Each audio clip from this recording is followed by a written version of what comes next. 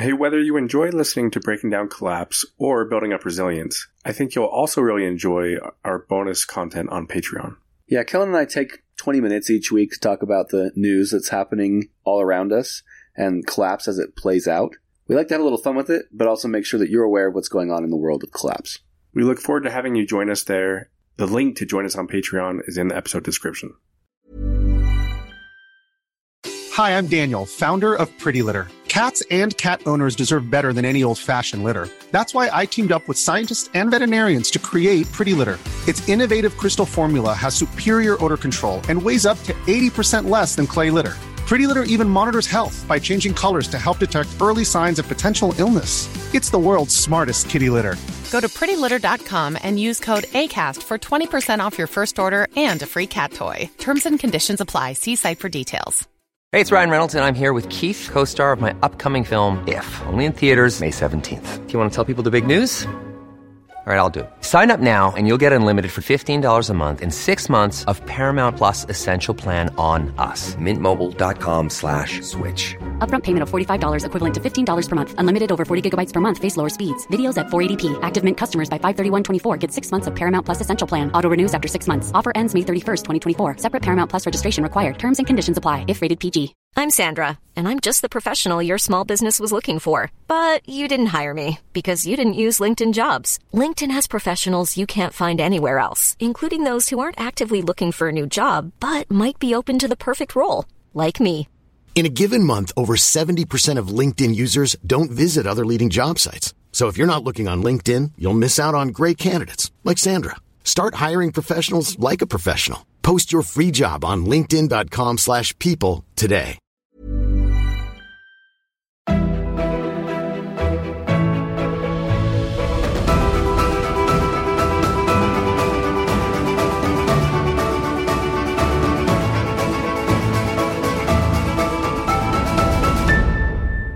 Hey, welcome back to Breaking Down Collapse. This is the 7th episode of the podcast where we take the complex issue of collapse and try and break it down, make it a little more simple. Before we dive in, I wanted to mention our Twitter account again, @CollapsePod. I want people to be able to reach out with questions, feedback, or ideas about the podcast, and so that's a great way to do it. You can always send us a DM. Again, it's @CollapsePod on Twitter. So, Kellen, at the end of the last episode, I mentioned that today's topic is going to be political turmoil and what can happen when politics start to fall apart. Yeah, and ever since you mentioned that, I've had a whole range of emotions. I feel like particularly right now, everywhere I look, everything is all about what's going on in politics. And it's such a heated mess that I'm a little bit nervous about what direction you plan on taking our conversation today. Yeah, and this is not a political podcast, right? You and I have our own personal political opinions, and the goal here is not to make those known necessarily.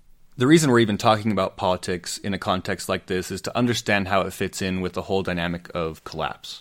And so while our own political leanings will probably come out eventually, for now, we're going to try and keep that out of the conversation and just talk about how this is just one more thing that increases the likelihood of collapse. Also, I want to mention that while the published date for this episode is November 4th, 2020, we like to record our episodes a couple weeks in advance. So while you, the listener, may already know what happened last night, November 3rd, we don't yet. And the truth is, there probably won't be a final decision out for weeks, if not months. And so for that reason, we're not really going to discuss the current election. I think the current events happening in politics are very important, and it's something that we'll discuss later on. But for now, we're just going to stick to the overall condition of our political system. Okay, perfect. Let's dive in. So last episode, I mentioned that everything is the way that it is because of decisions that have been made up to this point by people. Everything we're living is man-made, from our economic structures to the environmental situation to our financial system to our political structure. It's a bit of a paradigm shift to realize how all these things are relatively new to humans, with just a small fraction of our existence being in complex societies. History is fraught with examples of our experiments in each of those areas failing. When I say that it's humans' decisions that have brought us to this point, I think it's safe to say that it's not the unanimous decisions of all humans, but rather the decisions of humans who we have allowed to be in charge, and that's through our political systems. Throughout most of human history, like in simple societies, those decisions were made by leaders of small communities, and the consequences of those decisions fell on just those communities.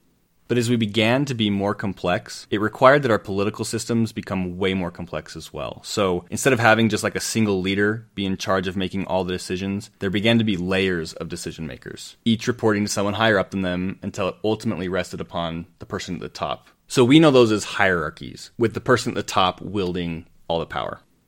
So the question is, where do they get that power from? Like, what allows them to be in charge? And because they are ultimately making all these huge decisions that shape our entire lives and our futures, pretty important that we have the right people doing the job. So their power comes from legitimacy, which is the belief of the people that their ruler is valid and that the political system is operating the way that it should. So really, in the end, we're the ones that give our political leaders their power. Joseph Tainter, who we've talked about before, has a book called The Collapse of Complex Societies, and he talks about something called the sacred aura of the center, which basically just means that it's this almost religious respect that we give our political systems and our unifying beliefs. So in the US, for example, to me, we rally around this idea of freedoms and liberty, right? And we give all the credit for that to the founding fathers and the institutions of government that they created and that have sprung from it to this day.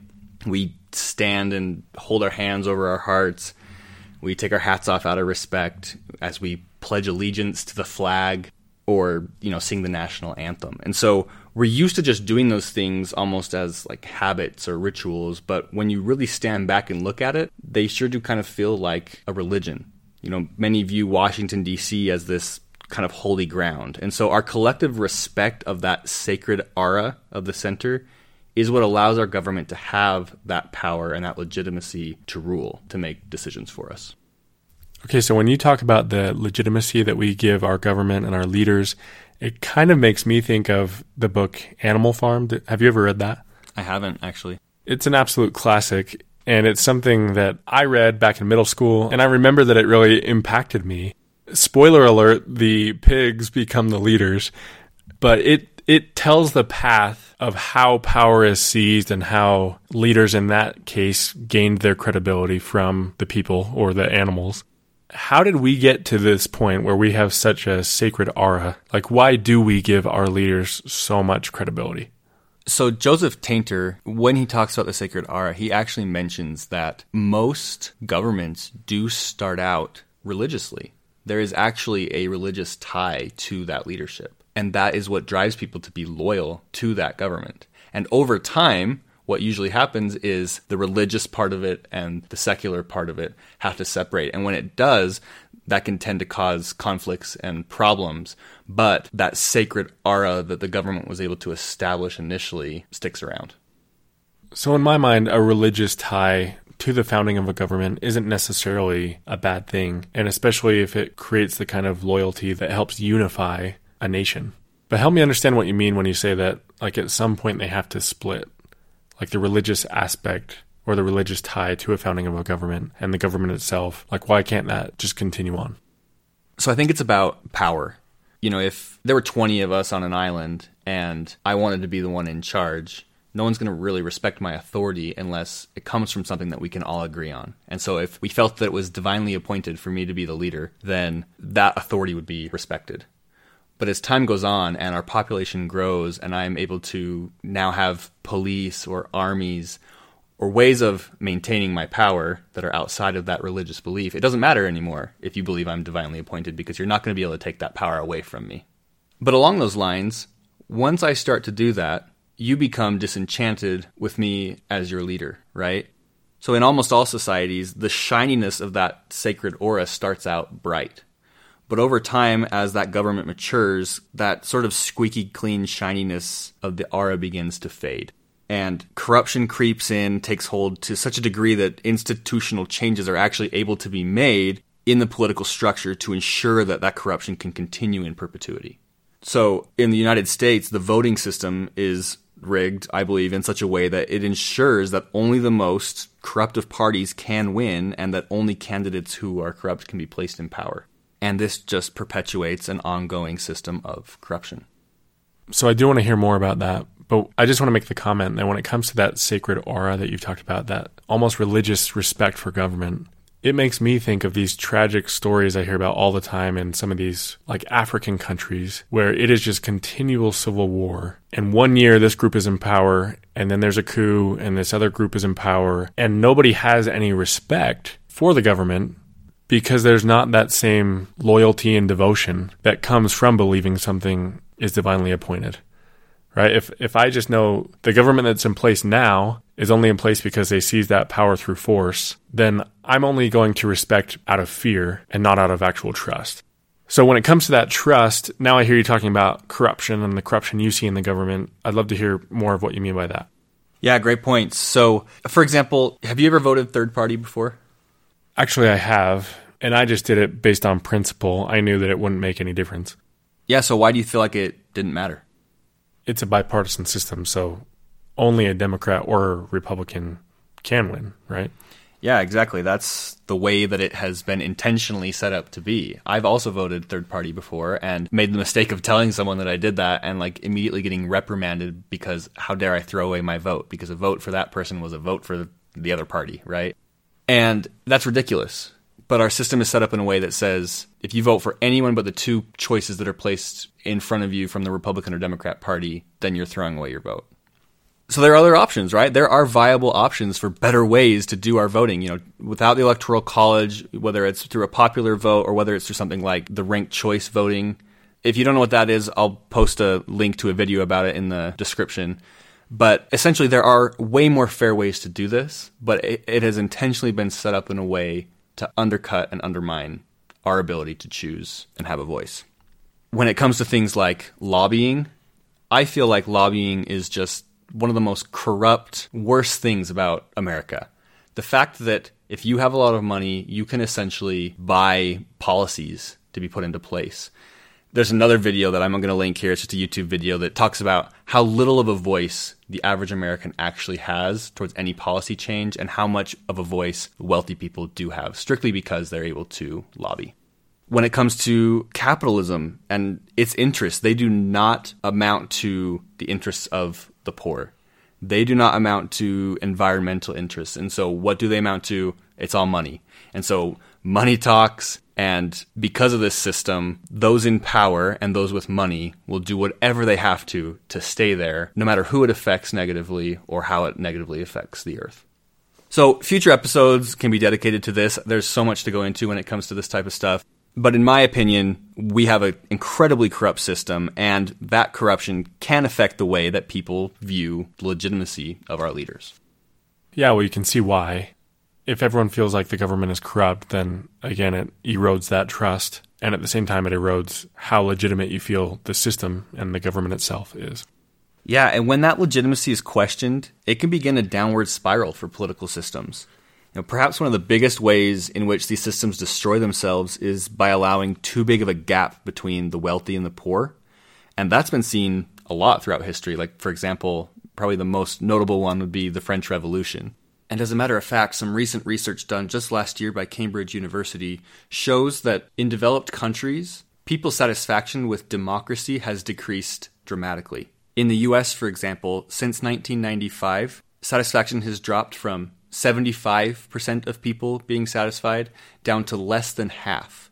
Or in other words, a majority of people in the United States are disenchanted with our current political system.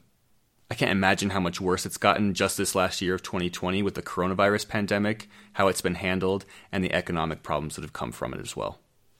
So that whole idea is explained in another book. This one's called Dark Age America. It's written by John Michael Greer, who we've mentioned briefly in other episodes. The whole book is fantastic, and I'm just going to focus on one part of the political chapter, but I definitely recommend checking out the rest of that, which explains the whole process of catabolic collapse from beginning to end.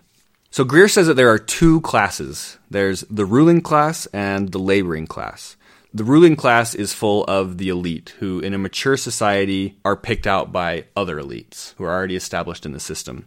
They're picked for their loyalty, they're picked for their parents' money, they're picked for their willingness to go along with what they've been told to do. And so they're rigid supporters of the status quo, and that creates kind of this large buffer of elites surrounding the rulers, which makes the system appear even more legitimate. And therefore it gives society stability because that status quo is perpetuated. The problem with that, though, is even though it's stable, In times of crisis, it is really difficult to make changes. I mean, think about our bureaucratic red tape of our systems. It is incredibly difficult to be able to make changes rapidly. And those drastic and rapid changes can be necessary to avert disaster. So the elite often believe that they have things firmly in control and that they can never be motivated to really make those necessary changes, and that makes the system vulnerable. They also believe that they have the status quo so firmly in their grasp that people will never require anything else. And historically, that is the crucial error that they make, is having that overconfidence. Right now, we live in a system where wealth disparity is growing crazy fast. We don't have time in this episode to cover that in detail, and I hope to do an episode on it later on. But I am going to link again to a video in the episode description that gives a general idea of the immensity of the problem in our wealth disparity. So you can go check that out yourself. But at this point, there are two critical problems that the ruling class face.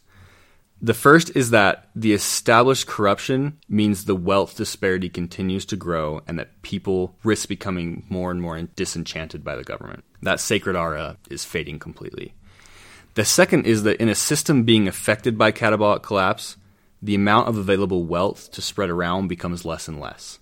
So as programs are being cut and the budget slashed, like we talked about a couple episodes ago, the actions taken there will nearly always disproportionately affect the poor and benefit the wealthy. Basically, as the pie gets smaller and smaller, the people at the top don't want to be the ones to get a smaller piece.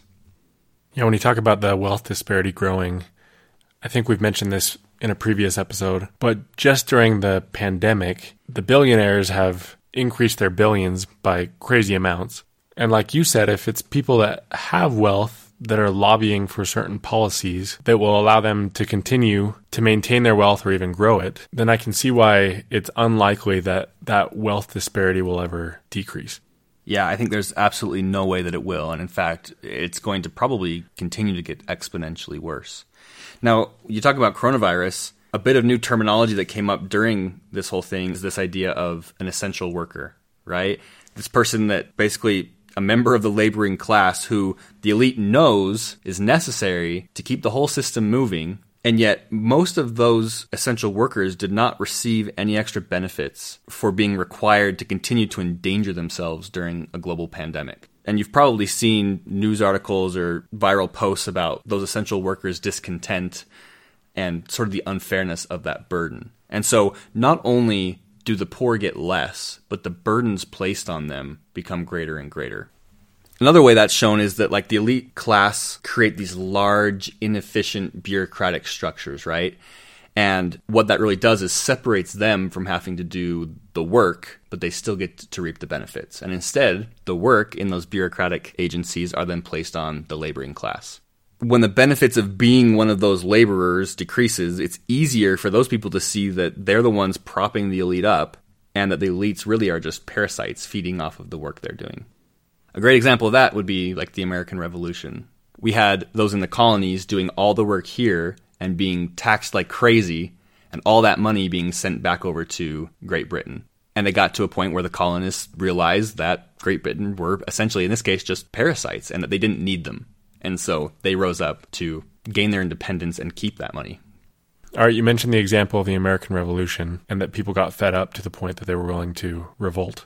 Where do you think that tipping point is? At what point is the burden enough that people won't take it anymore? Yeah, great question. So to answer that, I think we first have to understand that our political system is a form of capital, just like the other forms of capital that we've talked about, right? We've got our infrastructure, we have all of our buildings and our roadways and all these different things. They're all considered capital. Well, just like those are capital, so is our political structure. And because it's considered capital, it also has a maintenance cost. So the laboring class is required in order to be able to pay the maintenance costs of capital on our political systems, which again is why that sacred aura is so important. Survival of our system depends on a passive submission of the laboring class. And it also requires active support of a subgroup of the laboring class that John Michael Greer calls overseers. So I promise I'm getting to answer your question here. But the overseers include police, include soldiers, the media, bureaucrats. Essentially, they are in charge of maintaining order among the laboring class. But they actually come from the laboring class as well, so they're essentially protecting the elites from members of their own class. But eventually that threshold is reached that you're asking about, where the laboring class are not receiving enough benefit and they're bearing too much of the burdens. Because that includes overseers who should be maintaining the order, they have to choose whether they're going to continue protecting the elites and get wrath from the people, or stick to their own and take wrath from the elites. They know, though, that if enough of them stop protecting the elites, that no one's going to. And so, to answer your question, that threshold is usually crossed somewhere around the point where people's basic needs to live are not being met. Okay, so when you first started explaining that, it sounded to me like in order for government to exist, there's a cost. That's where taxes come from. So maybe when taxes get high enough, that's the issue. Yeah, and I'll say that it's not just taxes. So when we talk about maintenance costs, the money part is important, but the support from the laboring class, like the actual them respecting your authority and giving you legitimacy, is actually also part of what you could call the maintenance cost as well. Yeah, that makes sense. So once I can't meet my own basic needs, basically out of desperation, that's when I'm willing to take action against those that would try to enforce my submission. Yeah, exactly. Once that threshold is crossed, people will be willing to trade the current system for anything else that will offer them more. Historically, that looks like revolutions, it could be civil war, balkanization of territories, or foreign takeover. And so obviously, none of those are good solutions for the elite if they want to maintain power. One size fits all seemed like a good idea for clothes. Nice dress. It's a t-shirt. Until you tried it on. Same goes for your healthcare. That's why United Healthcare offers a variety of flexible, budget-friendly coverage for medical, vision, dental, and more. So whether you're between jobs, coming off a parent's plan, or even missed open enrollment, you can find the plan that fits you best. Find out more about United Healthcare coverage at uh1.com. That's uh1.com. Millions of people have lost weight with personalized plans from Noom. Like Evan, who can't stand salads and still lost 50 pounds. Salads generally for most people are the easy button, right? For me, that wasn't an option. I never really was a salad guy. That's just not who I am. But Noom worked for me. Get your personalized plan today at Noom.com. Real Noom user compensated to provide their story. In 4 weeks, the typical Noom user can expect to lose 1 to 2 pounds per week. Individual results may vary. You know, this is funny. I don't know if you want to talk about this, if you'll even remember what I'm talking about here. But I remember at one point you telling me about some guy who had met with a bunch of wealthy people and they were trying to figure out how to keep their bodyguards loyal when things go bad. Do you know what I'm talking about? Yeah. I'll have to dig up that article and I'll link it here so you guys can read it too. But essentially what it was a consultant who worked with the ultra rich on like investing their money into like future technologies. And he got contracted by a group to come and speak with them. And it was just, when he got there, it was like these 3 or 4 guys who pretty much all they wanted to talk about was what was going to happen when the event went down and how they could protect themselves against their own bodyguards. So, first of all, the fact that these ultra-rich guys were calling it the event, they're basically just talking about collapse.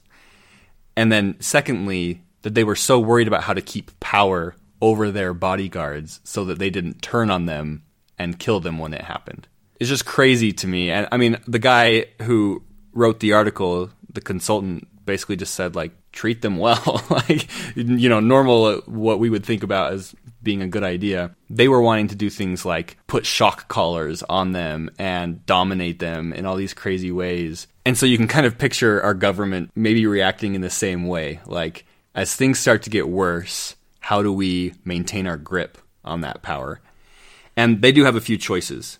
So, one, they can just ignore the situation. As things start to get worse, as people are unhappy, they can just pretend like nothing's wrong. And that is actually something that works for the government in the short term. But in the long term, that will inevitably end in disaster because things will continue to get worse. Second thing they can do is modest reforms. Basically, pittance, right? They can give just a little bit, just enough to people to keep them satisfied, to maintain the status quo, to keep them alive. Basically, not allowing them to quite pass that threshold where they're willing to act out.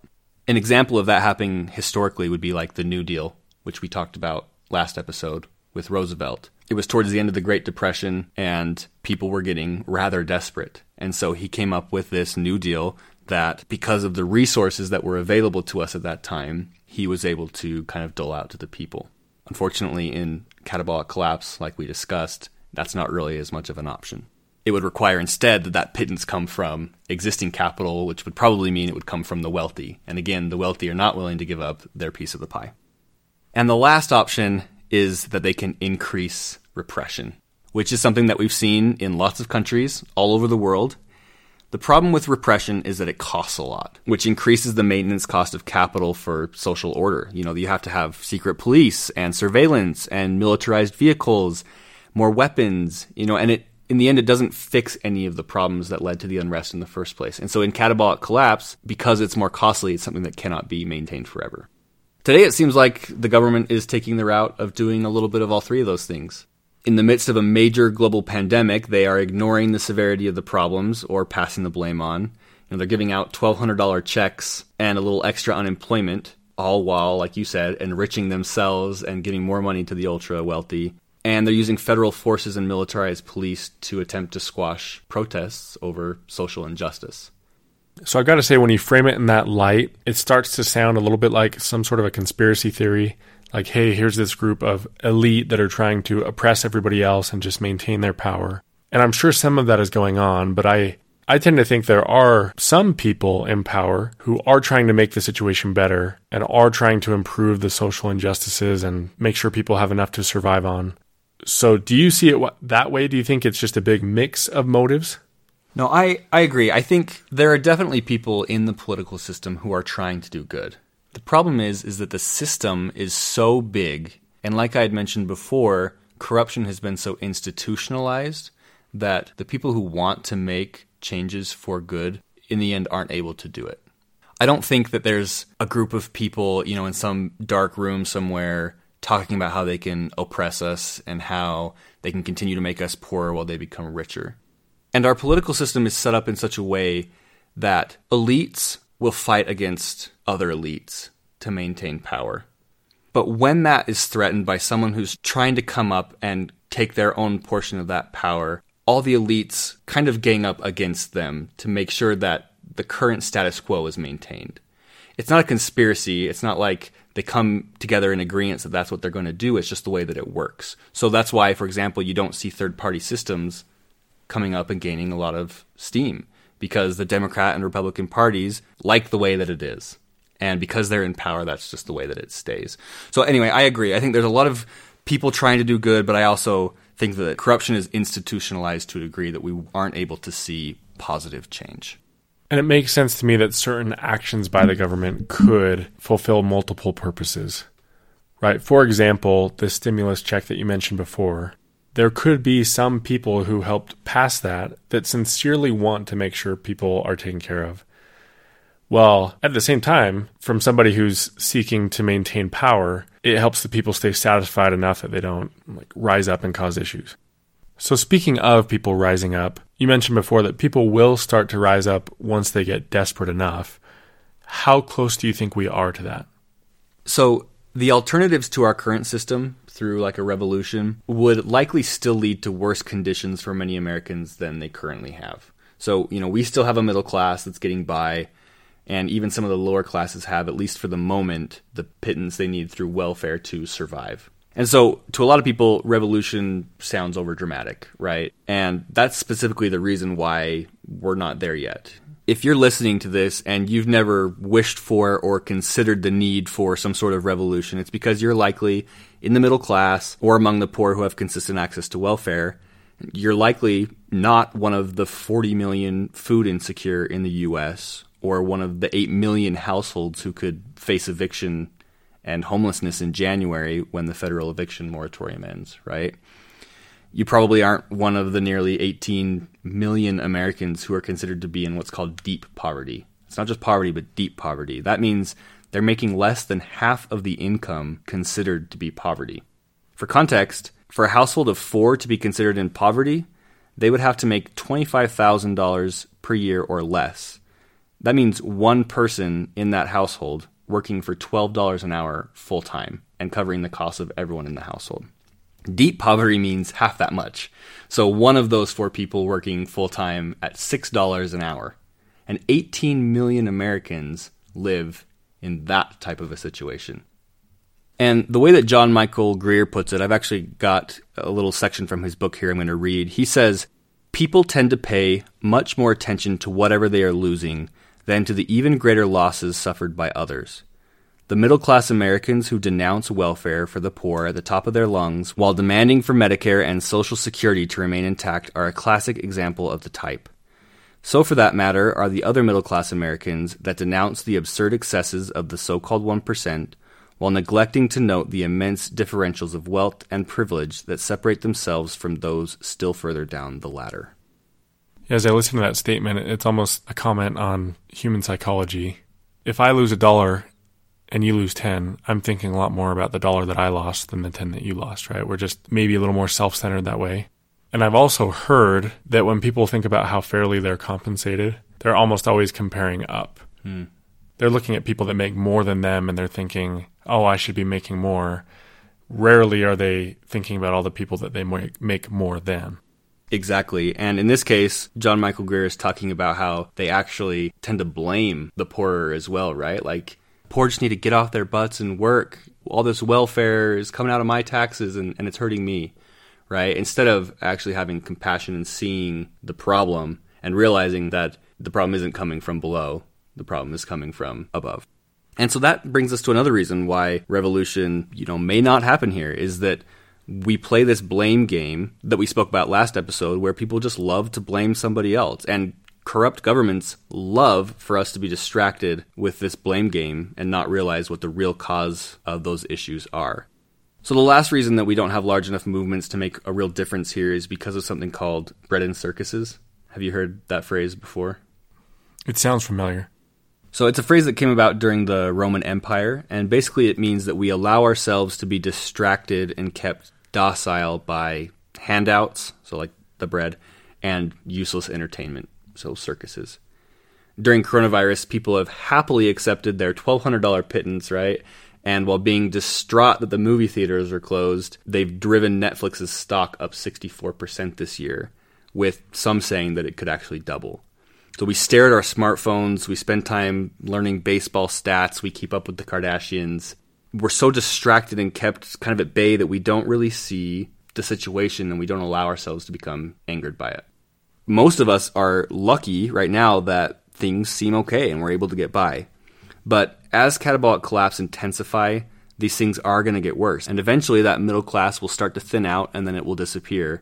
And in time, that threshold will be crossed for enough people that desperation will set in and some sort of action will be required. So then I guess let's talk for a minute about what sort of those alternative options are. If we say that at some point people are willing to pretty much do whatever it takes to get what they need, what could that lead to? So when the situation gets bad enough, people are dying from not having basic needs met, while the ultra-rich are still out living large, people will settle for much less than they would have at an earlier time. In the Roman Empire, for example, as things got considerably and consistently worse, the prospect of being overrun by or joining the barbarians was actually better than what their current situation was, as they could at least have their needs met. They could see the maintenance cost of capital for this new, simple system and realize that it would allow them better living standards than what they were currently enjoying. So some of them actually welcome being overrun by a foreign enemy. You can also think back to like the 80s and 90s when Pablo Escobar was running 80% of the cocaine market. Many Colombians loved him and considered him much better than their government. Because even though he was the leader of this violent, murderous cartel, he also provided for the people. He improved many communities and he gave people what they needed, while the government had basically abandoned them. So each society, as it encounters these same problems with catabolic collapse, will also hit their own thresholds where that power dynamic will inevitably shift and will accept whatever change comes. So I'm a little bit surprised. This conversation has gone differently than I expected it to. When you mentioned we were going to be talking about political turmoil, I thought we'd talk a lot more about the political system. We did talk about it, but it shifted a lot to talking about the wealth disparity and how that gap is widening. But I can see that as people get more desperate And as they lose trust in the system, or they don't give legitimacy to the government to the same degree that they did before, that's a pretty dangerous combination for society. Right. And, we live in America, and so we see things from an entirely American perspective. We have a lot of listeners who aren't from here, and I'm sure that will continue to increase as time goes on. And so I say that because in the end, it really doesn't matter what political system you have. What it really comes down to is power, where that power comes from, and how, as a government, you're able to maintain that power. And when you think about elites today in power, in not just ours, but in most mature governments, you can see how they simply cannot maintain that power infinitely into the future. Their power comes because we give it to them. If they try and maintain power through things like repression during a catabolic collapse, when repression is so costly, it's simply not going to last. And as people are disillusioned with the government and that sacred aura fades and disappears, then the legitimacy fades with it. Now, when it comes to the skills that the elites actually have, really, it's nothing more than having money, being able to manipulate, and knowing how to maneuver through a bureaucratic system. As catabolic collapse makes those bureaucratic systems unsustainable and they start to fall apart, elites are really left powerless, having lost support of the overseers that protect them. And this is a normal historical phenomenon. Just imagine taking Jared Kushner, for example, out of the White House and plopping him down in the middle of war-torn Syria without his money or his family connections and seeing how he would fare there as a leader. The powerful in a situation like that are the ones who know how to rile the people, to create armies, that know military tactics, that can earn the respect of the people.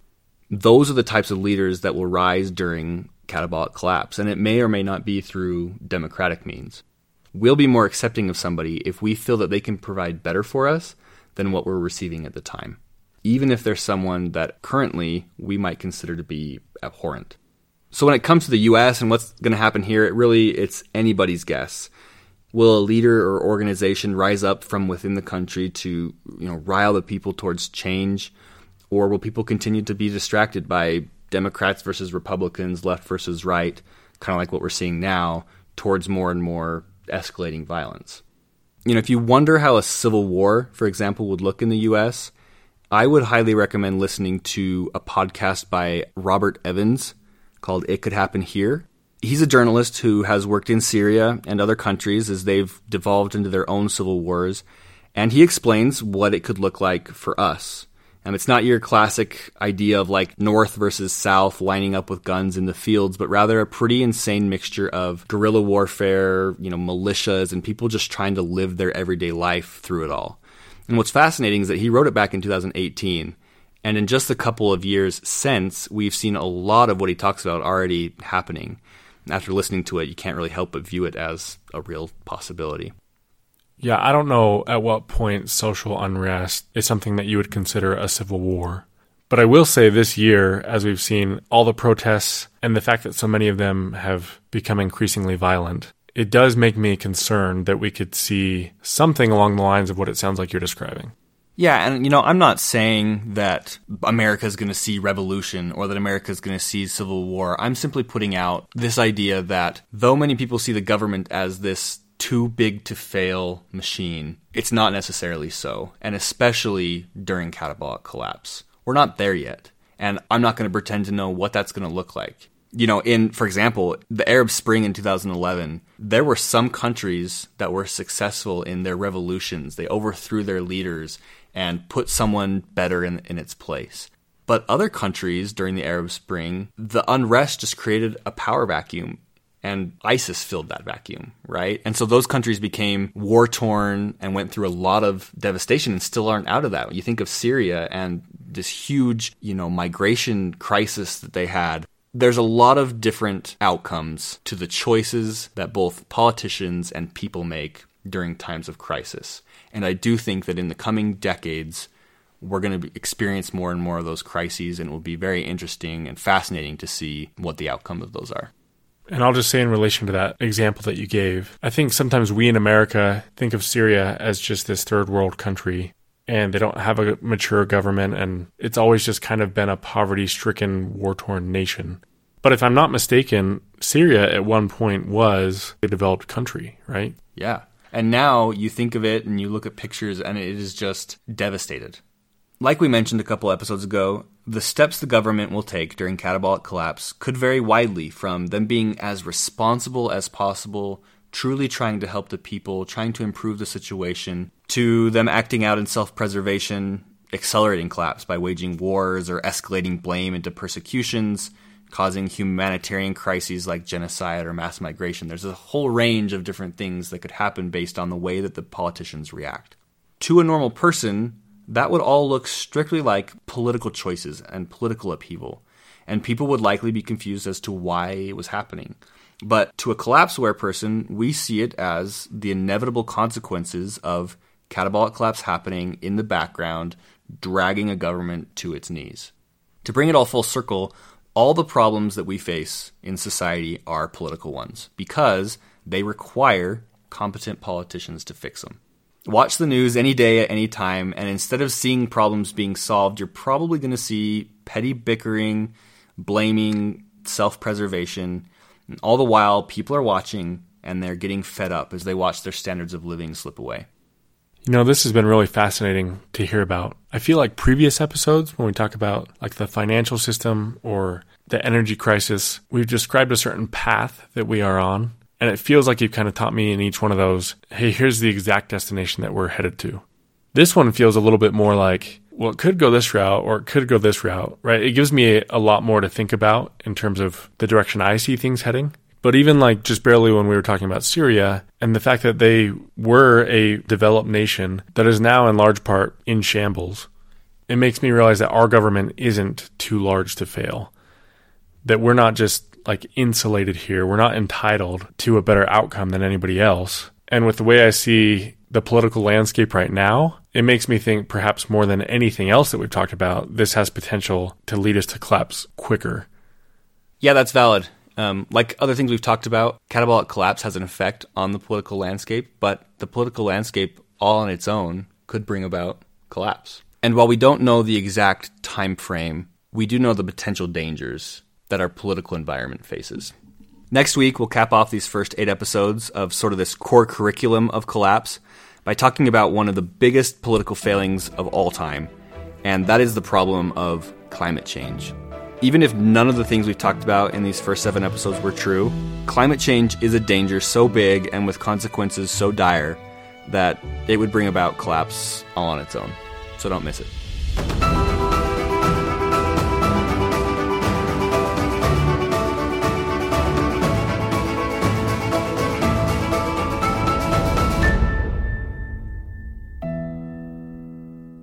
Kellen and I are sure grateful for all the listeners to the podcast, and we have had a few listeners reach out and ask if there was any way to donate. Yeah, I think it's just awesome that people listen to the podcast, and that's enough for me. But we do spend this time trying to make it valuable for those that do listen. And I know that you, Corey, in particular, spend a lot of time doing research and trying to make sure this is meaningful. Yeah, and for that reason, if you'd like to donate, we've created a Patreon account, and you can find that in the episode description. Again, we appreciate you for listening, and thanks so much for any support you're able to give.